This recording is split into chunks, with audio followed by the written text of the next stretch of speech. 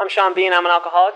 I want to thank Bob for asking me to share. It's an honor and privilege to share at any AA meeting or function, particularly the Loyola Step Seminar. My topic is practical advice for making amends. And when I got the topic, I went home and I sat down and thought about it. And three ideas came to my mind, and I wanted to share what the idea was, and then I also wanted to give an example. First one was a practical way to make amends is to ask. Either ask the individual, maybe by calling them up on the phone, asking them what you need to do to make things right. If they're not available by phone or out of the country, maybe writing them a letter.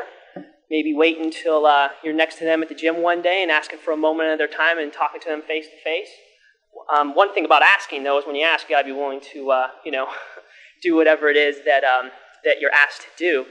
When I first got sober, I was about 21 years old. I asked my mother, I said, "Mom, I've been such a rotten son all these years. No gifts, no cards, a lot of heartache. Is there anything I could do to make amends?" And she kind of laughed for a second. She said, "Sean, you want to make amends?" She goes, "Why don't you try making your bed? You haven't made your bed in 21 years." And every morning I make my bed, and I've made my bed for 8 years. And that's just the way I can make amends to her every day. I don't really know any other way to make amends to her, really, besides all the other things that you need to do to be a good son. I just recently stopped making my bed when I stay at hotels. So that's one thing that I do to make amends to her. And then another thing that came to my mind after ask was to act.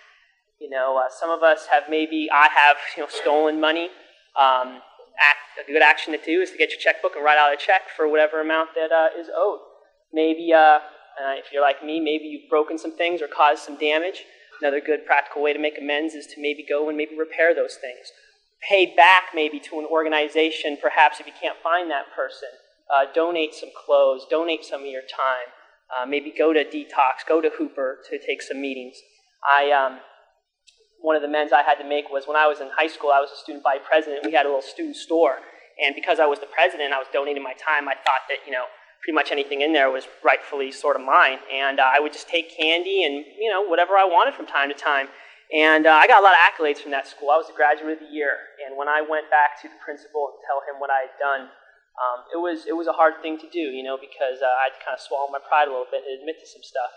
And I took out my checkbook and I asked him how much he thought I should pay, and we figured out an amount, and I wrote the check right there, and I walked out. And I didn't have a job at the time, I remember, but I had to do what I had to do to make amends, to make things right.